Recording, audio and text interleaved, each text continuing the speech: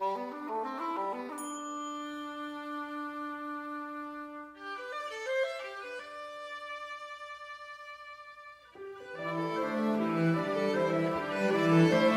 I falling into nothingness or flying into something so sublime? That's one of the questions at the center of Fun Home, the musical dramedy closing out Drama Shop's 2018-2019 season. I'm Nicole Lossie, and on this episode of Shop Talk, I'm talking with the creative team behind the production. So let's jump in. First, we all know each other sitting here, but can you all introduce yourselves? Sure, I'm Zach Flock. I am Drama Shop's artistic director, and I'm the director of Fun Home.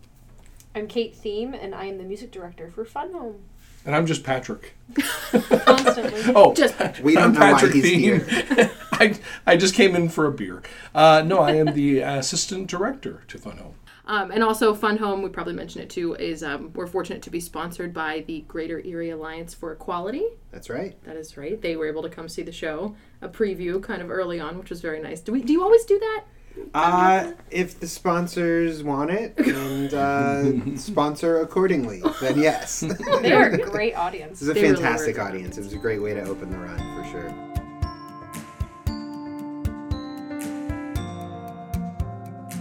For us, it's a question of is a show the right fit for Drama Shop? So the musicals that we have done, we did Title of Show. That was our first musical, 4-person ensemble. We did Bloody Bloody Andrew Jackson, which doesn't require quite the finesse and scenery. It's a rock, almost a concert of a musical. And then we did Reefer Madness, which is just fun and out there. And again, probably not a show that other venues are necessarily going to touch. So for us, it's just a question of finding what's the right fit for Drama Shop. And as Pat said, Fun Home working in an intimate venue like Drama Shop, I think is a good fit for us. Aside from the fit to our space, what drew you as the artistic director to wanting to do Fun Home? Yeah, so when you're looking at contemporary theater, it's typically tackling contemporary issues, right? We writers write and artists produce work in response to what's happening in the world. And so the issues that are prevalent in Fun Home, the LGBT issues in particular, are certainly issues that are relevant. I'm also drawn to shows that kind of get to the core of humans and why we are the way we are. And so the family dynamics that are explored in Fun Home, we see the growth of Allison from I think age 9 to age 43, I think she says in her lyrics. And she's played by 3 different actresses in the show. And so seeing that particular trajectory, I think, is an interesting one. So really a lot of just the storytelling and the artistic quality of it. As Pat said, it won the Tony for Best Musical. A couple other Tonys, I think Best Score, Best Book, kind of you name it. And it was the first Tony, it was the first Best Musical with an all-female creative team. The writers of the show, the composer, lyricist, the first show that was an entirely female team. And so I think that's also worth celebrating and worth presenting. And a lesbian protagonist. And a lesbian protagonist. You don't see that very often. It was the first one. Yeah. That's really the first one? Yep. That's kind of, I'm not shocked, but I wish I wasn't shocked. But Annie was, but she didn't tell me. We didn't know until much later. Ooh, tomorrow. Oh. See, you talked about Annie and the ghost of it. I was thinking Annie Oakley when you said Annie. I could see that. Your gun? Yep. Annie Oakley, I could see that. Yeah. That's true. This is really bizarre. The lights are going on and off. This is bizarre. I don't know what'll get edited in. We're just going to keep going. This is good stuff, man. And not to mention, right before we started recording this, I said, Zach, we're going to do this straight through so I don't have to do any editing. Yeah. Let's do it. This seems like a great setup for a movie. We're sitting in the dark recording a podcast. This is the found footage from a podcast. Oh my God! What you're about to hear, it's an audio drama.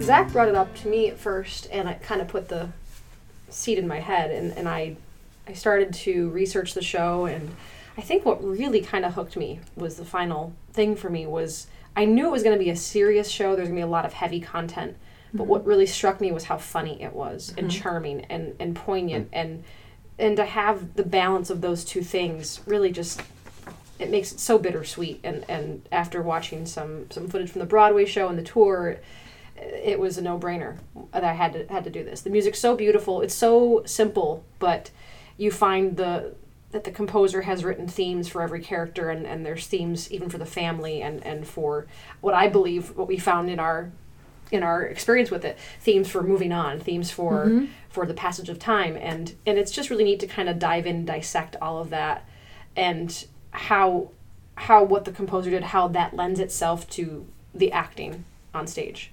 So it's been a great couple of months with it. Yeah. Now, for me, I'm drawn very much to intelligence, and in reading the script and looking at it, at first blush, it's a really smart piece, and some of the things that they're able to accomplish in this piece very simply are intelligent. And then you sit down with the script and you start looking at some of the things in the script that have been written, and how they tie together, and how you have a story that really doesn't have an antagonist. You have protagonists, and everybody's likable. There's not a single person on stage that's not liked. You like everybody on that stage. Different degrees for each character, Well, and but I you think, like everybody. not to cut you off, but to build off of that, not only likable, but they're understandable. They're Right. relatable. You might see their faults, but you understand why they have those faults. Right. I'm thinking particularly of Helen, played by Gretchen Kerr, who is the mother who's had to deal with a really difficult life, and so you understand her frustration and her, everything she's going through. It's We have had audiences that have come afterwards and said, I could relate to X, Y, Z. Yeah. That situation happened to me. I heard these fights. It's very relatable. Everybody's very, very relatable. So when I sat down and really looked at it, Kate said that something she was looking at. I wanted to be in it. I'm not going to lie. I wanted to do it. I wanted to be in it. And it was my decision to not cast him. And then so I auditioned, but I told Zach, I want to be involved one way or another. And if you can't use me on stage, then you find a way to use me off stage. And luckily, I'm very lucky and very happy that it worked out the way it did. And I'm very happy the way the casting completely worked out, because I think that Zach made the right choice every way, shape, and form. You weren't even cast as the tree. We actually have a tree. Which is why I thought it was perfect, because it is not a role that I am born to play.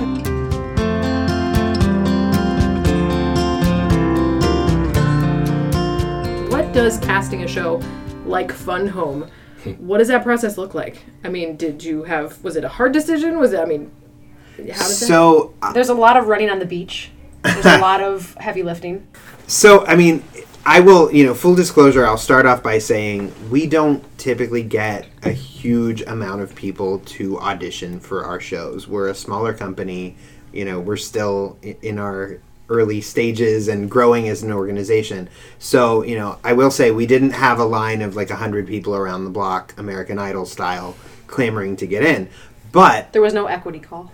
Yes, there was no equity call. We're looking for volunteers only.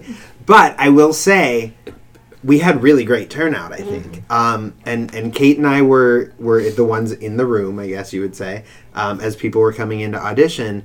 And I don't think there was a lot of debating or a lot of deliberating in many regards. I think in a lot of ways, someone would come in and they'd perform a song and they'd do a reading for us and they'd walk out, and Kate and I would look at each other, and in many respects we would know that person is so right for that part. Mm-hmm. Absolutely. Yeah. I mean, that makes the job so much easier. Yeah. Because then you're not agonizing over, who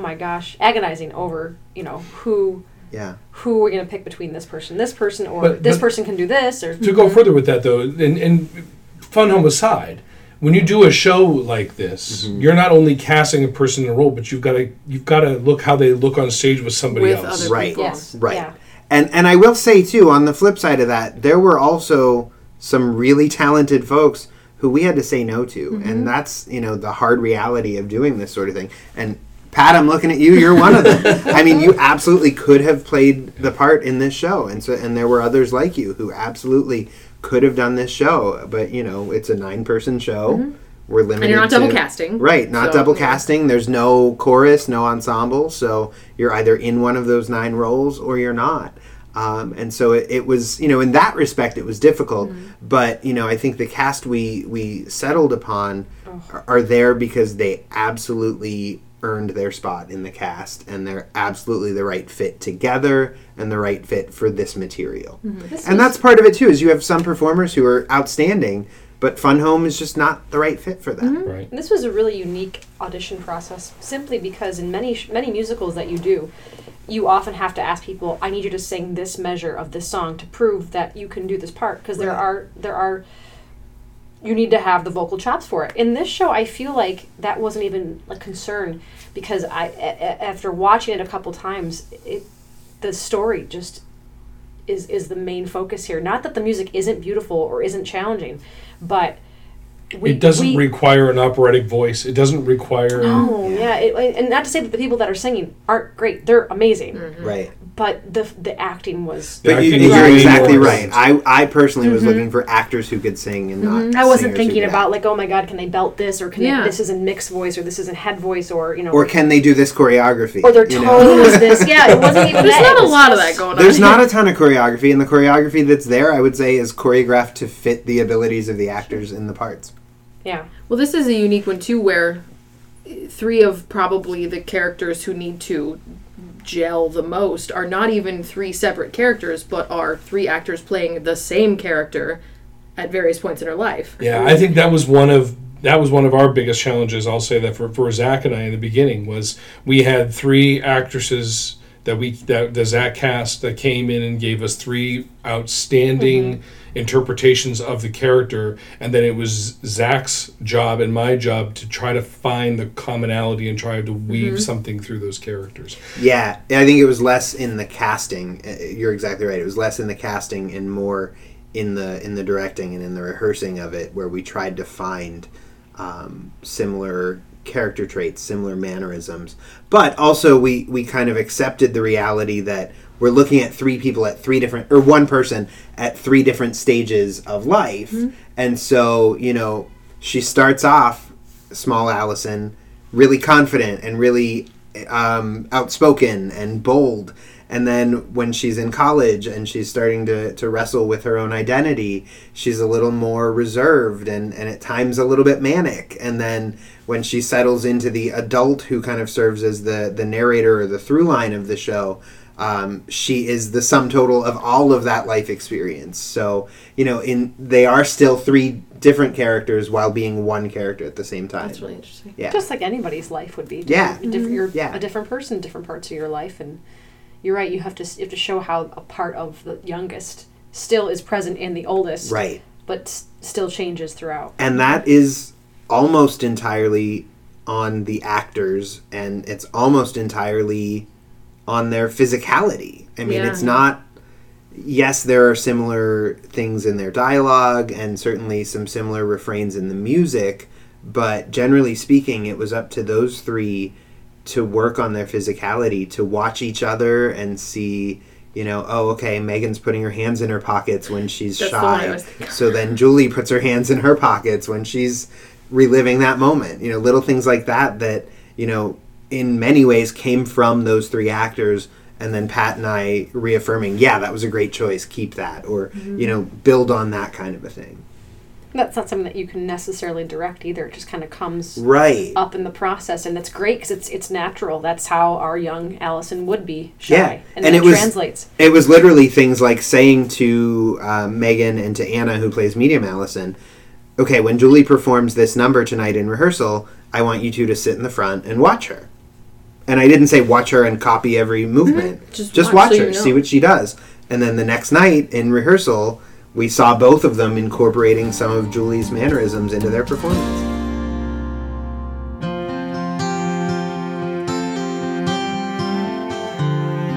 So one of the things, talking about the 3 of them, that they, or her, the one, that she 3 in struggles, 1, the yes. collective one, the Yeah. Allison, that she kind of explores, I don't want to say struggles with, but maybe explores throughout is her sexuality. Yeah. And she's not the only character in the show that, has that kind of journey that we see a little bit of.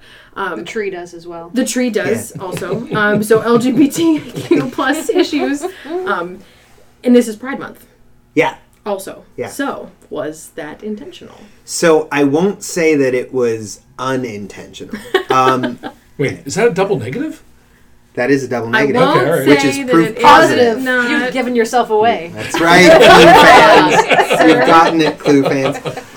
No, so, I mean, the past few seasons, we've ended our season with a show in June. Mm-hmm. And so, yes, when we were slating our shows for this current season, we did know, okay, we'd be putting something on during Pride Month.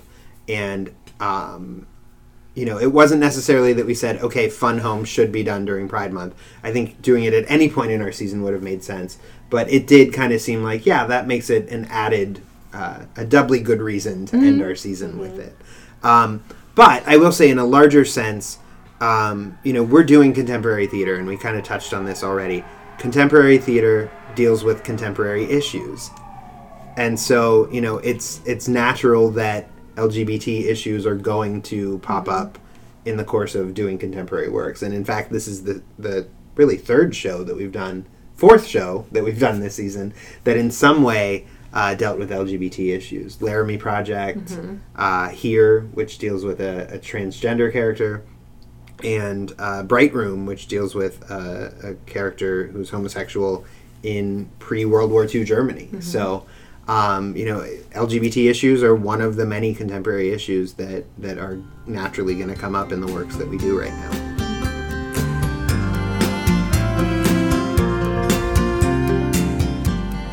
The little kids, the young actors, Sure. how amazing they are. They really are amazing. It was difficult to find our three. Now, did they all, and we don't have to talk about this if this isn't, but did they all audition, or was this, did we find, did we You go know on a what? kid They search? did. They did all audition. But I mean, like, we put out feelers before because, of the sensitive matters in the show. And some kids that are young are just not matured enough to handle it. And portray it on stage and be comfortable with that. And not only that, but we had reached out to a number of young actors that we knew whose parents were unwilling to take that risk. They took a look at the show and just said, I don't think they're ready for it yet. And that's Whether totally that was fine. on the parents or the children, that's their decision. But, we made sure that we said, I would like you to look into this first before you say you're going to come audition. Yeah. Because a lot of the kids I asked were students of mine, and I have to be very careful about walking a line of, this is during school and this is not during school. But then two of my students came, and one that is not my student came, and they all auditioned, and they've been great. There hasn't been a moment that I think anybody's felt awkward having younger people in the room. In fact, they've added to the conversation. Let's be real, we were all theater kids at one point, right? And so I do think, not to pat myself on the back, theater kids are a different breed. I'm just going to say that. I think they tend to be ready to handle mature subject matter a little sooner. I think that they, especially these three kids, have work ethic that comes from, surviving Tech Week of your high school musical a couple of years or your middle school musical. Not that I'm sure your Tech Weeks are difficult, I'm a Kate. taskmaster. I'm sure you are a breeze. Oh my gosh. But no, so I mean, I don't often work with child actors, and I will say I didn't feel like I was. I mean, other than maybe I watched my choice of language a little more vigilantly than I might in other rehearsals. No, I think the three of them have really approached this with the level of commitment and responsibility that I frankly would love to see from all actors. Right. So I think it's been so healthy even for the adults too, because in our attempts to let the kids loosen up, and we'll have them do like dance parties before the show starts, just to get them to be kids. You know, they're so aware of what they need to do on stage. They just need to loosen up and be themselves. And I think in the process, the adults have done that too. It reminds us to loosen up. Yeah, and that's good because they all have to do that together on stage, Totally. and it's been great for both parties. I'll add a little footnote to that too, and kind of get back to some of the other people in the cast. We had a conversation with Gretchen, who plays the mother, Helen, and she was talking about her relationship with Ken, who's playing Bruce, the husband.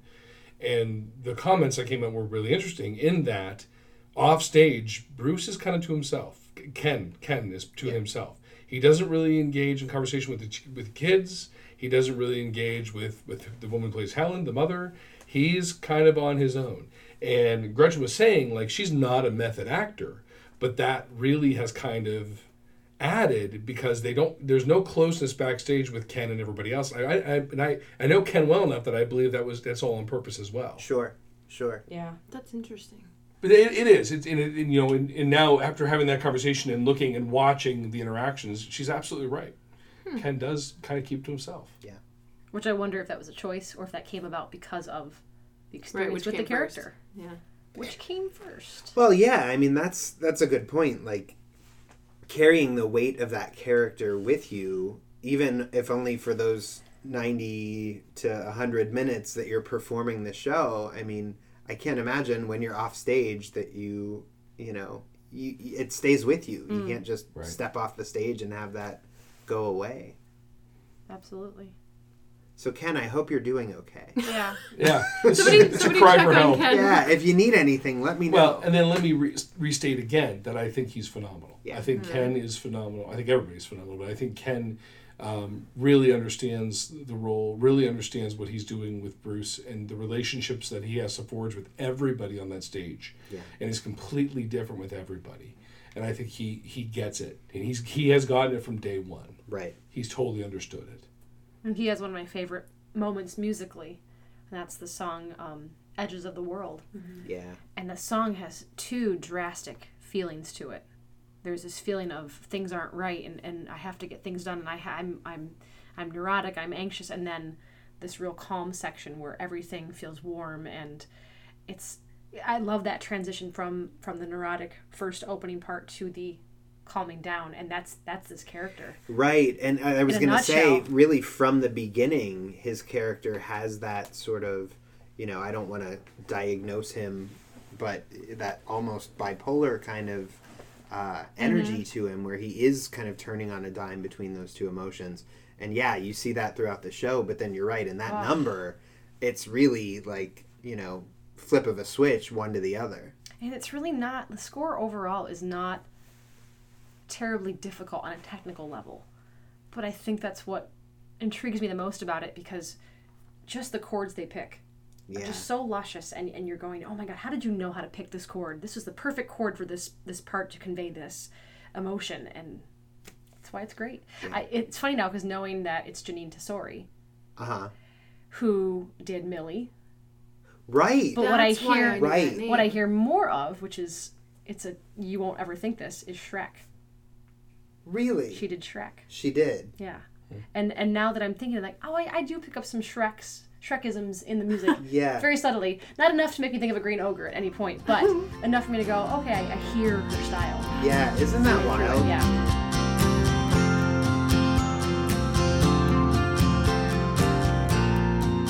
Well, first of all, we're out of space.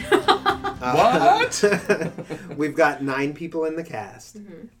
We've got 7 people in the pit. Eight, people, 7? 7.5. 7.5. Just go with average. We've got 5 people on run crew moving things during the course of the show, which in a drama shop show is practically unheard of. Yeah.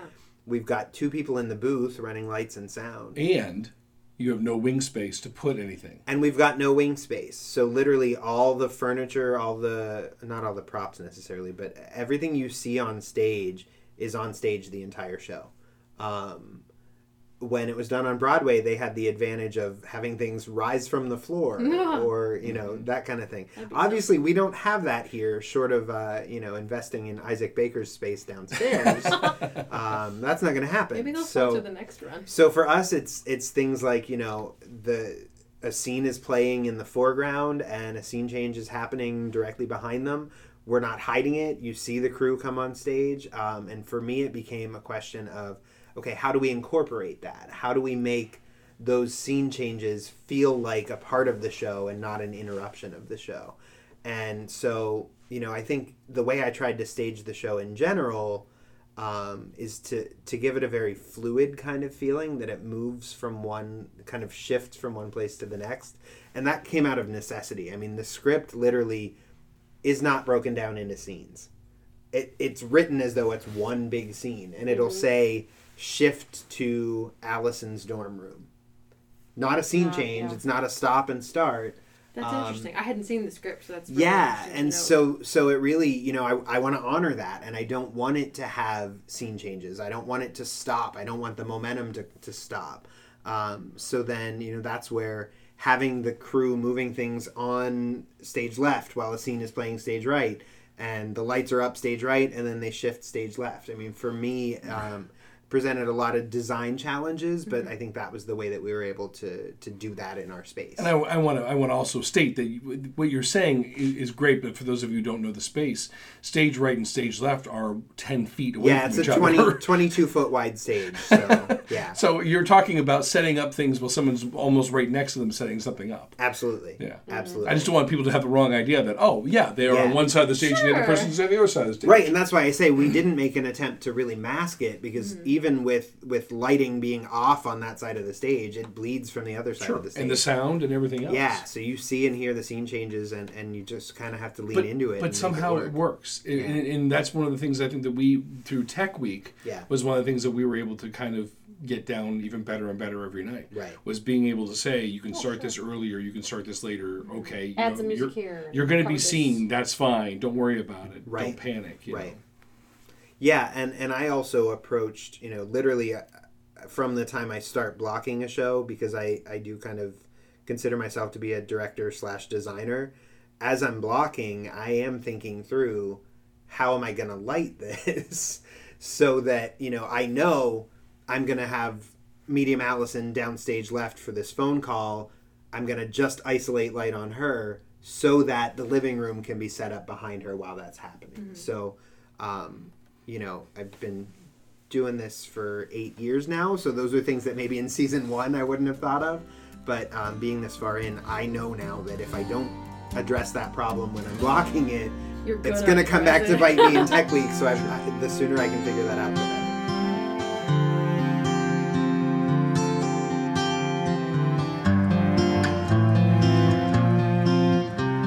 Yeah, I mean, I think figuring out how to get all this stuff on stage. I mean, there's a living room, there's a coffin, there's a door. There is a coffin. There is a coffin. There is a coffin. A real live coffin. And a tree.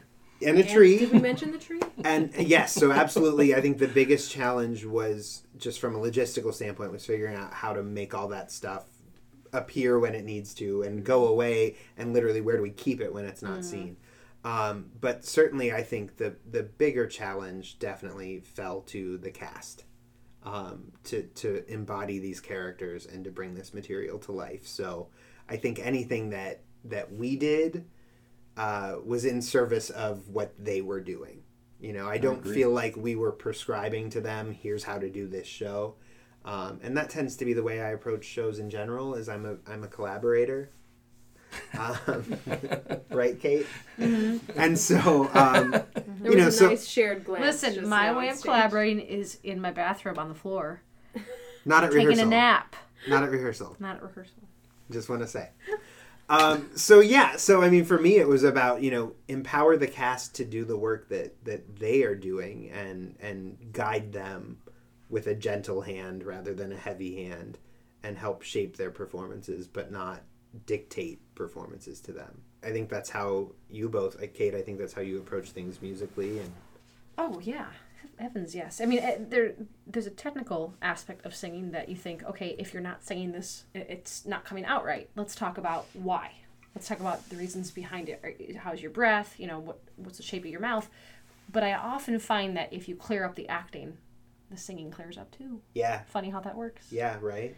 And I don't think I had to give really any... I mean, we told the kids a few times to brighten up their sound, just so that they stay truer to the ages they're trying to portray. I think our oldest kid is 14, going into 9th grade, and she's playing a 9-year-old. Right. So we were very cognizant of, okay, you sound great. Can we make you sound a little younger? Placing the sound a little more forward, having brighter vowels, and And that's what I'm talking about technically. But then in terms of musicality, everybody's great. Yeah. And Pat, I think one thing that I kind of leaned on you for is I think you have a lot more vocal performance experience than I do. So one of my struggles with directing a musical is staging musical numbers and not overstaging them. Wanting to kind of stay true to the reality of the moment, to the motivation of the characters. And I think that was one way that you were really helpful in the process, was to look at those numbers and, you know, if I had given too much movement, or, you know, to have that second set of eyes to know how to make a musical number work. You say these things about yourself, but really all that out there is still all you. Even all the movement is still all you. I don't know about and it that. was really good. It's all really good. It all really works well. Well, that's why I said that, was I was just setting you up. No, I kidding. think you know, I think He directed you. I have years and years of acting performance, but I've only assistant directed a handful of shows. I have never directed my own show, and we talked about that. Zach and I talked about going in. Yeah. Excuse me. I do not have any aspirations in this production to take over the leads and to push my way in and do like that. I wanted to work with Zach, and I still want to work with Zach in the future. And so I wanted to add the extra eyes to see, because of the performing that I've done in musicals, to maybe add a little bit to that. But I think that Zach and I have worked well together and have worked out a lot of issues, and this piece is just so meaty. Yeah, so meaty to deal with stuff. I think like at the end of the day, I really didn't approach it all that differently than I approached the plays that I've directed. Nor should so you. At this point, I think this is my 14th show that I've directed for Drama Shop, and only 2 of those have been musicals. But I mean, in most ways, this is a play, right? It has some really beautiful music, and I don't mean to take away from that, but in terms of character development, in terms of arcs, in terms of structure, to me, it doesn't feel all that different from most of the we've plays talked I've about that directed. already. We talked about that already, but truly, this is an acting piece where there's music that people sing in. I think there was one time Gretchen asked me a question about a part in her song, which is one of my favorite parts of the show, Days and Days and Days.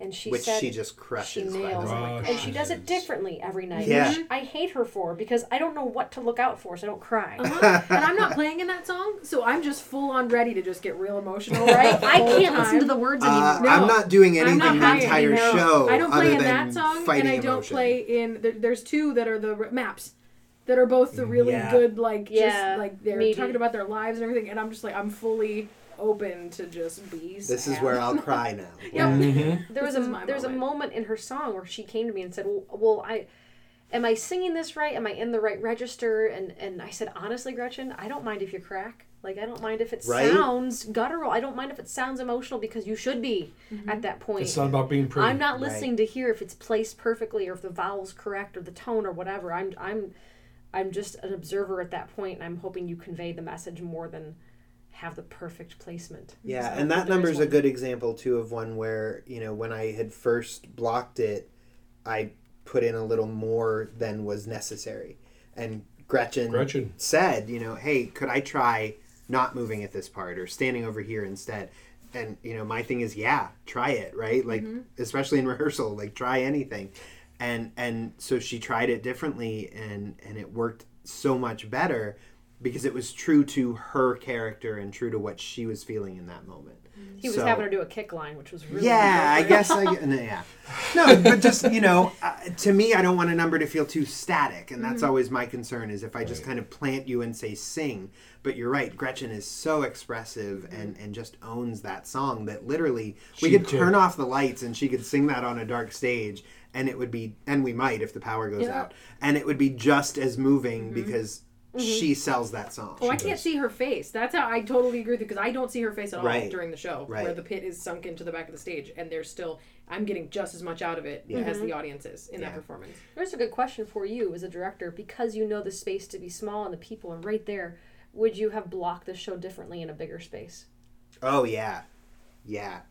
And I would have lit the show differently in a different space, too, because one of the things that I love to do, and not some very traditional theater goers occasionally call me out on this.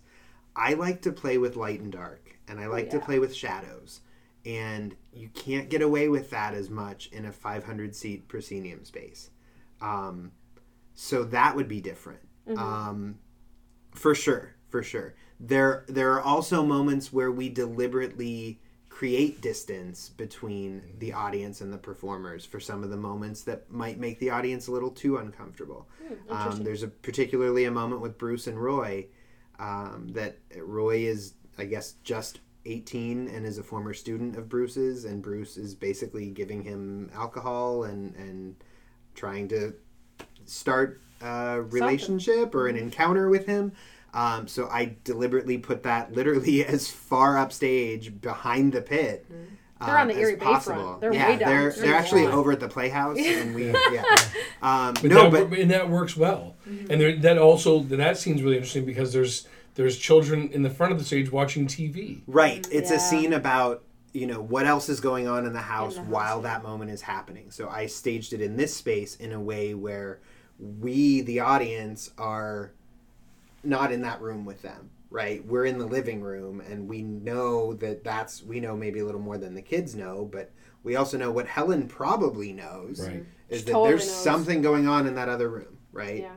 It's happening. I'm not even watching it. It's happening behind me. I still get uncomfortable just hearing it. Sure. Yeah, so there are definitely moments where I chose to move things further away from the audience, and then there are other moments where I don't know that I necessarily would have staged them differently, but where I take advantage of the fact that the audience is about 5 feet away by having the actors all the way up front. I really hope the people that are listening to this understand the weight of the show and understand the intelligence of this show, and just the conversations that we're having about the decisions that have to be made, how that just really, to me, talks about how good this piece is. Just all on its own, this piece is just fantastic. It's very well written, and I mean, we couldn't do any of this if the source material wasn't as incredible as it is. I mean, and that's, you and I talked before, Pat, about how, I hope people come and love the show, and I think a lot of people are going to come and love the show, and that's probably got very little to do with anything I've done. And that's fine, because that's how good this material is, right? And that's also how good this cast and crew and this pit is. Yes. And I also think the fact that the material is this good is how we ended up with a cast and crew and pit that's this good. I agree with that too. How many new people do we have? Sorry, I didn't mean to put you on the spot. No, I think we have 6 new actors in the cast and only amazing. 3 returning actors. And I mean, you don't even have pits normally, so this right. is mostly... Yeah, I think all of the musicians. No, Bob Martin played for us before, but I think the other musicians are all first timers at Drama Shop. And then even the people that auditioned and didn't get a role, there were a lot of people that have never done a Drama Shop show. Yeah, and a couple ended up in crew. Right. So yeah.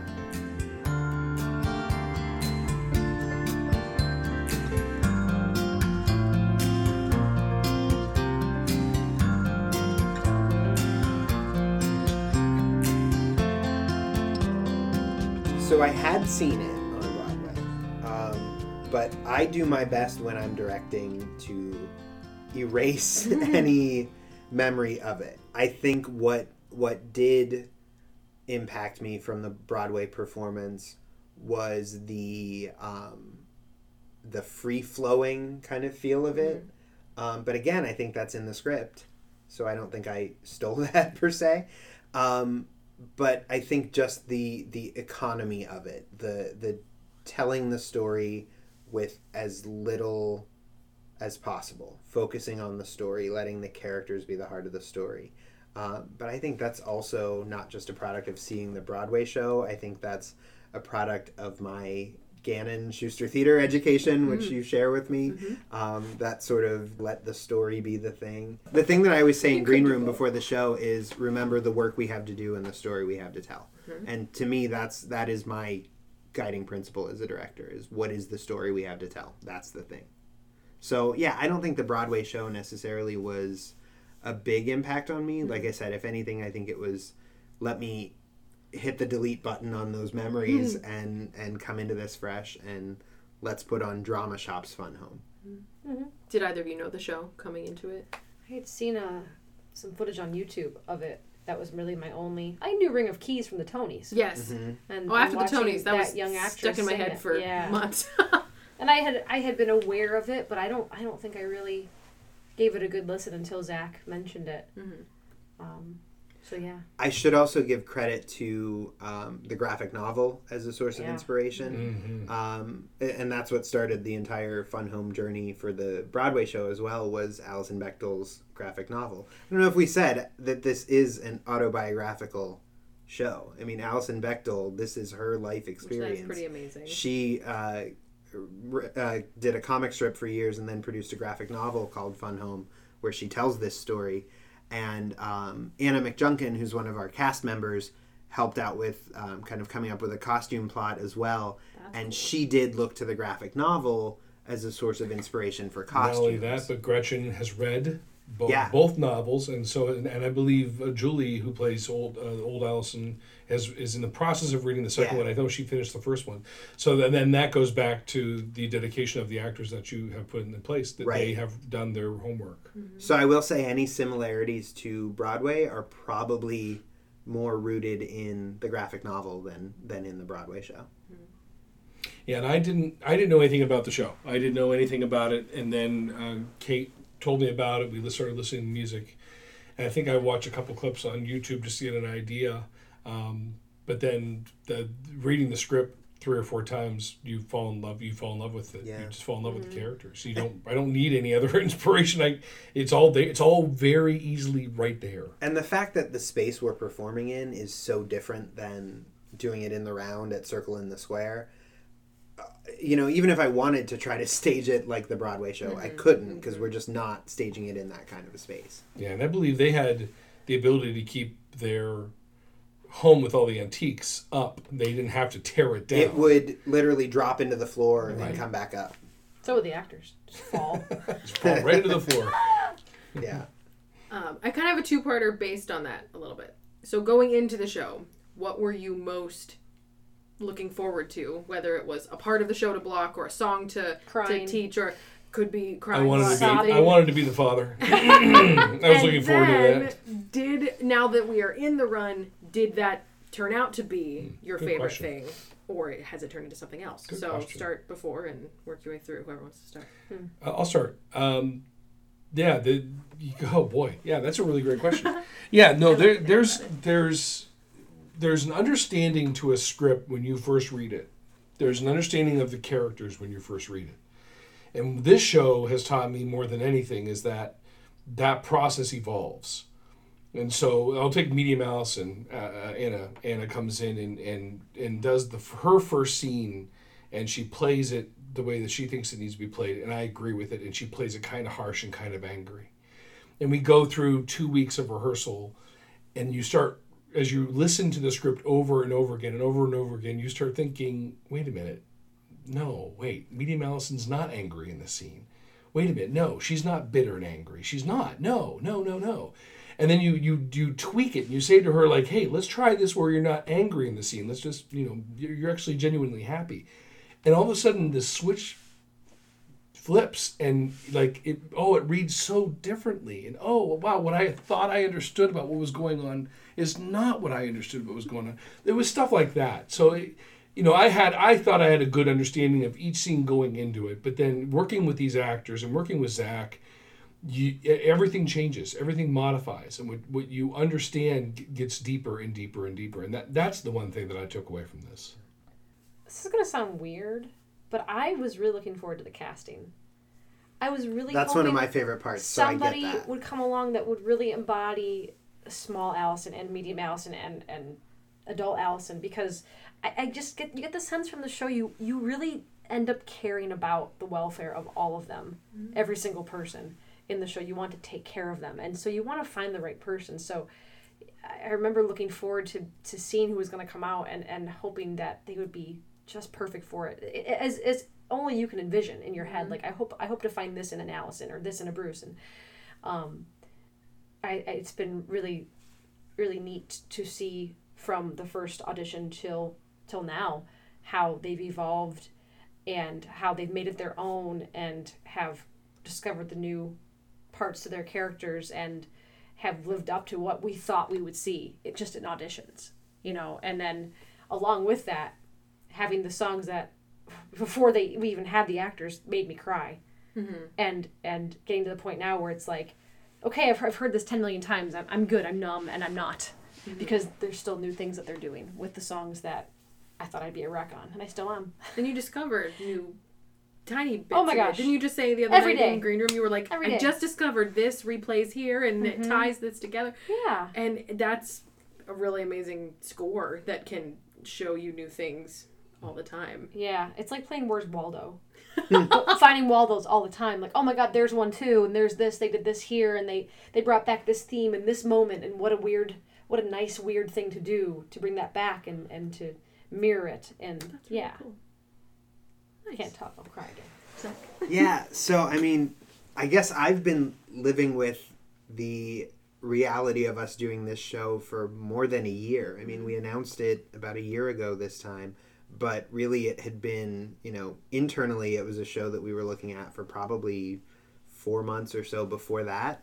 So for me, this is a really long time coming. And I guess as Drama Shop's artistic director, I'm always just looking at, can we do this? Oh God, I hope we can do this. Do you know what I mean? Like, I mean, obviously we're picking shows that we think we can do. We're not setting ourselves up to fail. But there's still that element. But I mean, we're picking shows that are going to challenge us, that we're going to grow as a company. We're going to learn something. We're going to grow as artists. Our performers are going to grow as artists. So, for me, I think the thing that I was most excited about was just that challenge of kind of stepping up and taking Drama Shop to another level, raising the bar a little bit higher, which frankly, I think this season, every production we've done has inched that bar up a little bit higher in another way. So for me, it's been here's the challenge. Will we rise to that challenge? And I mean, not to pat myself on the back, because it's certainly not squarely on my shoulders, but on the shoulders of all of those many people we named. It's a really fantastic production, and I could not be more proud of the work that everyone is putting into this show night after night, week after week. I think that stems from your love of it, though, because I feel like that kind of emotion, that kind of passion for a show draws like-minded people in and draws the right people in, from the actors to the pit to the stage crew to the light board, the soundboard. They all kind of vibe with that. Yeah. And I mean, especially I feel like with some of the members of the pit, like the minute they heard that we were doing this, it's like, yeah, I'm on board. Right. And being an artistic director and picking something that is going to challenge you and stretch you, to be able to sit, I think for you to be able to sit now and look at, not only did we accomplish this goal, but look at the people you've brought into the family. Yeah. Look at the people now that are part of this Drama Shop family that have had experiences, and I can speak for myself, that have had experiences that go, yeah, I'm coming back, I'm going to do something else. Yeah, I'm going to do this again. Mm-hmm. This has been a phenomenal experience, and I want this again. And I think that is a testament to you, and I think that's a testament to your vision and what you're doing. And like I said, that does not come from picking safe shows. Mm-hmm. Right. And Pat, I mean, what you just said is exactly what has been, what Drama Shop has aspired to from the beginning, that if we put in the work and if we show people how seriously we take that process, that hopefully like-minded artists will come along and will enjoy that experience and will keep coming back. And it's fun, but it's a different kind of fun. It's not light, fluffy fun. The fun with of a purpose. The fun of Drama Shop for me anyway is doing the work, right? It's getting your hands dirty. It's trying things, it's taking risks. It's, allowing yourself to fail. And I will say there have been productions or scenes or moments where we have failed, where we have not been, where we haven't stuck the landing. But, that's process. That's why we do this. Mm-hmm. You think of it as work to begin with, but then you suddenly find yourself kind of lost in it. You're not thinking like, oh my god, it's 9:00, we have to go home. Like, you're really enjoying it. Yeah. And that's the best kind of work, because then it doesn't become work at all. You find joy in just putting more and more into it, and you get more and more out of it.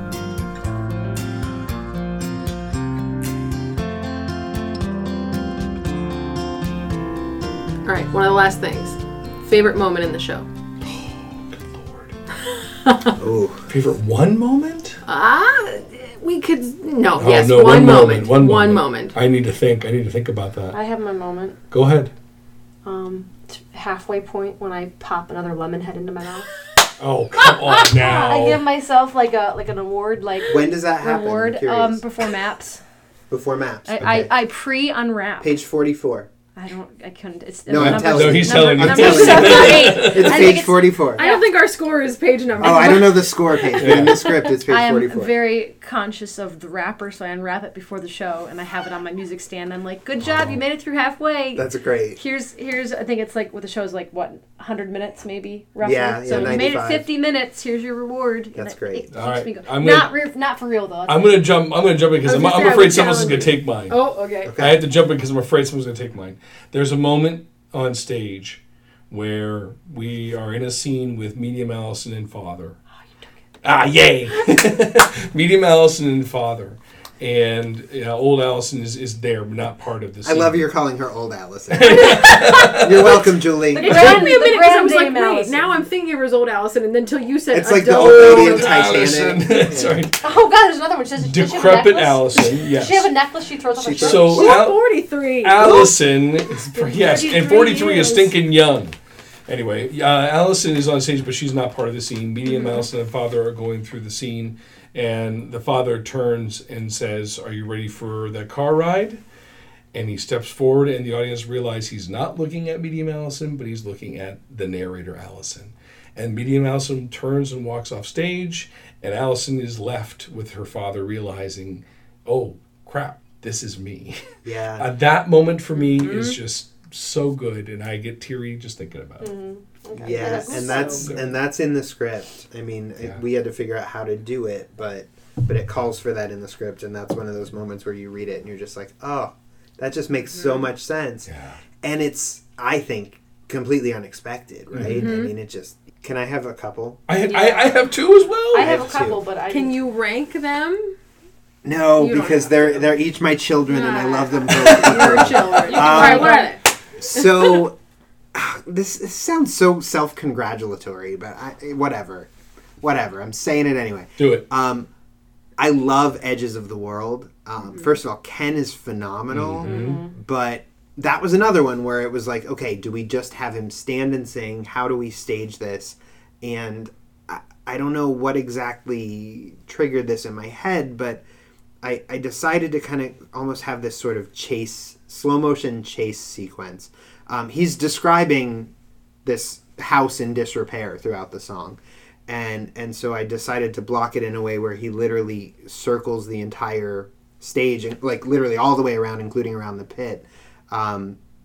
And again, because I am thinking lights as I'm blocking, to have these kind of pools of light that pop up as he's moving, and then to have adult Allison in the kind of countering him in the exact opposite corner of the stage at any given point, so that she's kind of in pursuit. For me, the show is her chasing those memories, right? And ultimately leading to that moment where she needs to face her father's death. And that's what that number is the moment leading into his death. And so, I wanted to stage that in a way that gave it momentum, kept it moving forward, didn't just place Ken downstage center in a special. And I wasn't sure if it was going to work. And until we, added lights, and even then it took a couple of rehearsals working with those two actors to make sure that they understood where that light was going to be coming up. And again, I play with shadow, so they don't necessarily always hit that light. But to me, that moment was just a really important moment that I find the right way to represent it visually and to give it life and to give it momentum. And I'm really happy with how that looked. Others may hate it, but I love it. So yeah, that for me is definitely a favorite moment. And then the other one, this is almost had nothing to do with my direction at all, is changing my major. Yes. Anna McJunkin comes out there every night as Medium Al and gives a consistent performance, but finds nuanced things, and I don't know if it's conscious or subconscious, but just every night just kind of knocks it out of the park. She's the most genuine on that stage. Yeah, She's the most genuine. There's a sincerity, and at that point, that character in particular, I think you need that connection more than you need it with anybody else on stage. It'll be very easy to overplay that song. Right. Oh, you can't. It's not written that way. Yeah, that's interesting. The first time the audience laughed. Yeah. At that. Because, I mean, that's obviously a very big difference for an actor who has been doing it to a silent room for the last however long. But it doesn't become shticky. It's the most genuine the whole way through. You were saying you can't overplay it. You really can't, because the song is written very quiet to start, and then it builds momentum, and then she immediately pulls herself back down. Like Media Mal has done all of her life. Like, I have a feeling I'm gonna squash that feeling. And there's literal moments of like crescendo into forte into sforzando, then back down real quiet, like at the end when she's saying things. The piano part is just written just so that it completely mirrors what she's feeling and thinking, and it was brilliantly written. Yeah, so the thing I was going to say is the scene in the song is about her first sexual experience with another girl at college, and it is, I think, an incredibly relatable scene for anyone who's had any awkward experience, whether it's with someone of the same sex or not, right? That like awkwardness of, is something going to happen? Oh my God, something just happened. Did I just make a fool of myself? This was the greatest thing that ever happened to me, but oh my God, what if it was the worst thing in the world for that other person? Like that, it is such a sincere and such a relatable and painful and joyous and awkward moment. So good. And it's so uncomfortable and so fun to watch and so entertaining. And Anna just sells it every night. Anna's new to Drama Shop. She is. This is her first Drama Shop show. She's perfect for the part. So, any last... Well, hang on. I have to have it sincere. You have a sincere moment. I do. Okay. I was just joking about the Lemonhead. Not really. One is at the very end when all three Allisons are singing together. And my favorite thing in music is a suspension, which is when two notes are right next to each other on the keyboard and you need resolution. Yeah. And they sing and there's a suspension, and I never want that moment to end. And it's also just beautiful because they're all walking in kind of like a figure eight with each other, and it's like they did it. The three of them did it. Like I feel a sense of like accomplishment for them. Like their story is complete. And that is my favorite light cue in the show. Oh, so beautiful. I actually like that one. And then of course at the end of Days, after Gretchen sings "Don't You Come Back Here," I didn't raise you to give away your days like me. It's like any mother that sacrificed anything, like gone. And I have a quick one to add into the other one that I really, really like. That I really, really like is that there's a fight. There's a fight between Helen and Bruce, where they are the only ones on stage, and they are right down front, and they are screaming at each other. Except Allison is there, the narrator is there, and just happens to be standing in the middle of this fight, and you have these two actors standing on either side of Allison, screaming and yelling. They obviously can't see her, and they're screaming and yelling, and she's in the middle of it, which I just think is just so poignant. It's just so perfect. And that was a happy accident, trial and error kind of thing, if you remember. She was initially at her drawing table, and it felt like she's too disconnected from this scene. Yeah. So I said, let's try it and see. And then I think at first then they were fighting on either side of the coffee table, and then we said, no, you need to be like nose to nose, like right against her. Yeah. And it's hard to watch. Yeah. But I love that moment. So I had added a second one. So. And that's probably a moment that I would stage differently in a different venue. But I think in our venue that works. You would fly them, right? Yeah, they'd fly in. Be like when the Simpsons when they do Streetcar. Yeah. And Marge is flying around. It'd be like that. Oh, yeah. Streetcar. Thank you for and if the rights for that ever become available, I've always you can bet on we'll the do kindness it of strangers. New Orleans. I forgot. I do have one briefly. Also, favorite moment of the show. I was going to ask you, Nicole. What's your favorite moment? I think I have one. Well, I also find it difficult because the whole show really is incredible.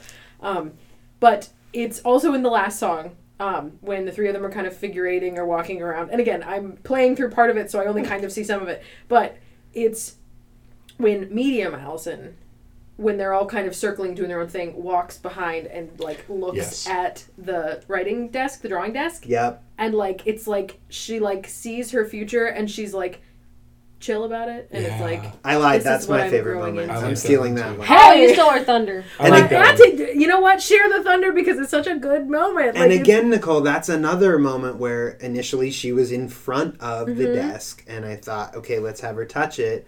But then it made more sense to just embrace that moment, have her go behind the desk. And as soon as I gave her that, and then she kind of puts both puts her hands hands on down. it and owns it, and you get a sense of, okay, she's moving into that phase now. and she has this almost Yeah. like almost non-clockable, just but it's there is this acceptance from her Right. of like, I earned this next phase of like what's about to start. Like I got chills. here, Right. and I Because like you that. can't make too big of a thing about No, it. It's no, not and she like pick doesn't. up the pen and start No, drawing. your right? blocking of it is as big as it needs to or should get because then she plays it enough. Like But the look on her face is all enough, we need in that you know. moment. Is yeah. Yeah. Awesome. I also love when they plant the tree because I'm literally right behind the tree. So I have to like tell myself like don't look up at all for the next like 30 seconds because you're in the scene basically. I just try to keep my head down because you know like as someone that likes to observe and watch the show, I have to be careful that I don't do it too much because if they're close to me, it Yeah. looks like I'm just like some I have weird to be very rando in the conscious. background Kate, I watching. mean this in the nicest way possible. I forget you're there. Thank God. Good. Thank God. Because there are times where I feel like I am like I'm Nope. watching. very seen. Yep. Like so, if you can promise me that I'm not, I'm No. gonna be way Nope. more comfortable the next 5 Nope. performances. You guys- I've never seen any of you. You guys I like blend looked in. at my watch and like I like picked up my music and I was like trying to be the The way that Zach is a you lit, can't even see us. there's That's no. cool. Well, I'm glad to I've know never that. seen it. That That I've makes never me like seen it. wonder because okay, the way that the show is set up is the pit is like towards the back, Upstage the center. back 2/3 Yeah. of the stage, and like I am in the front of the pit, and they're all kind of behind me just because I feel like I need to be the most forward to hear Right. the actors, and so the way I cue people at times is literally with my head. And I mean the pit. I can't cue the actors because they're not even facing me. So like I'm actually now thinking, how do I look if I just like lean over Stevie Wonder style, like, okay, you're in now. Well, we'll like, put a camera exclusively on you, so you can play that back. like later it must and not watch. look great. And the other time I It's think fine. about that is Raincoat of Love because they're all behind me at that point. Yeah, but like, again, you guys really Can't do cue just kind of anybody blend right in. now. They're gonna see me like head Those twitch. costumes? No way, man. Oh no, yeah. I'm looking at the sparkles. Yeah, The they're too glitter. busy staring at Michael Haas's chest hair. No, I Who love your isn't? cues are very easy to follow, which helps try to me be subtle. a lot.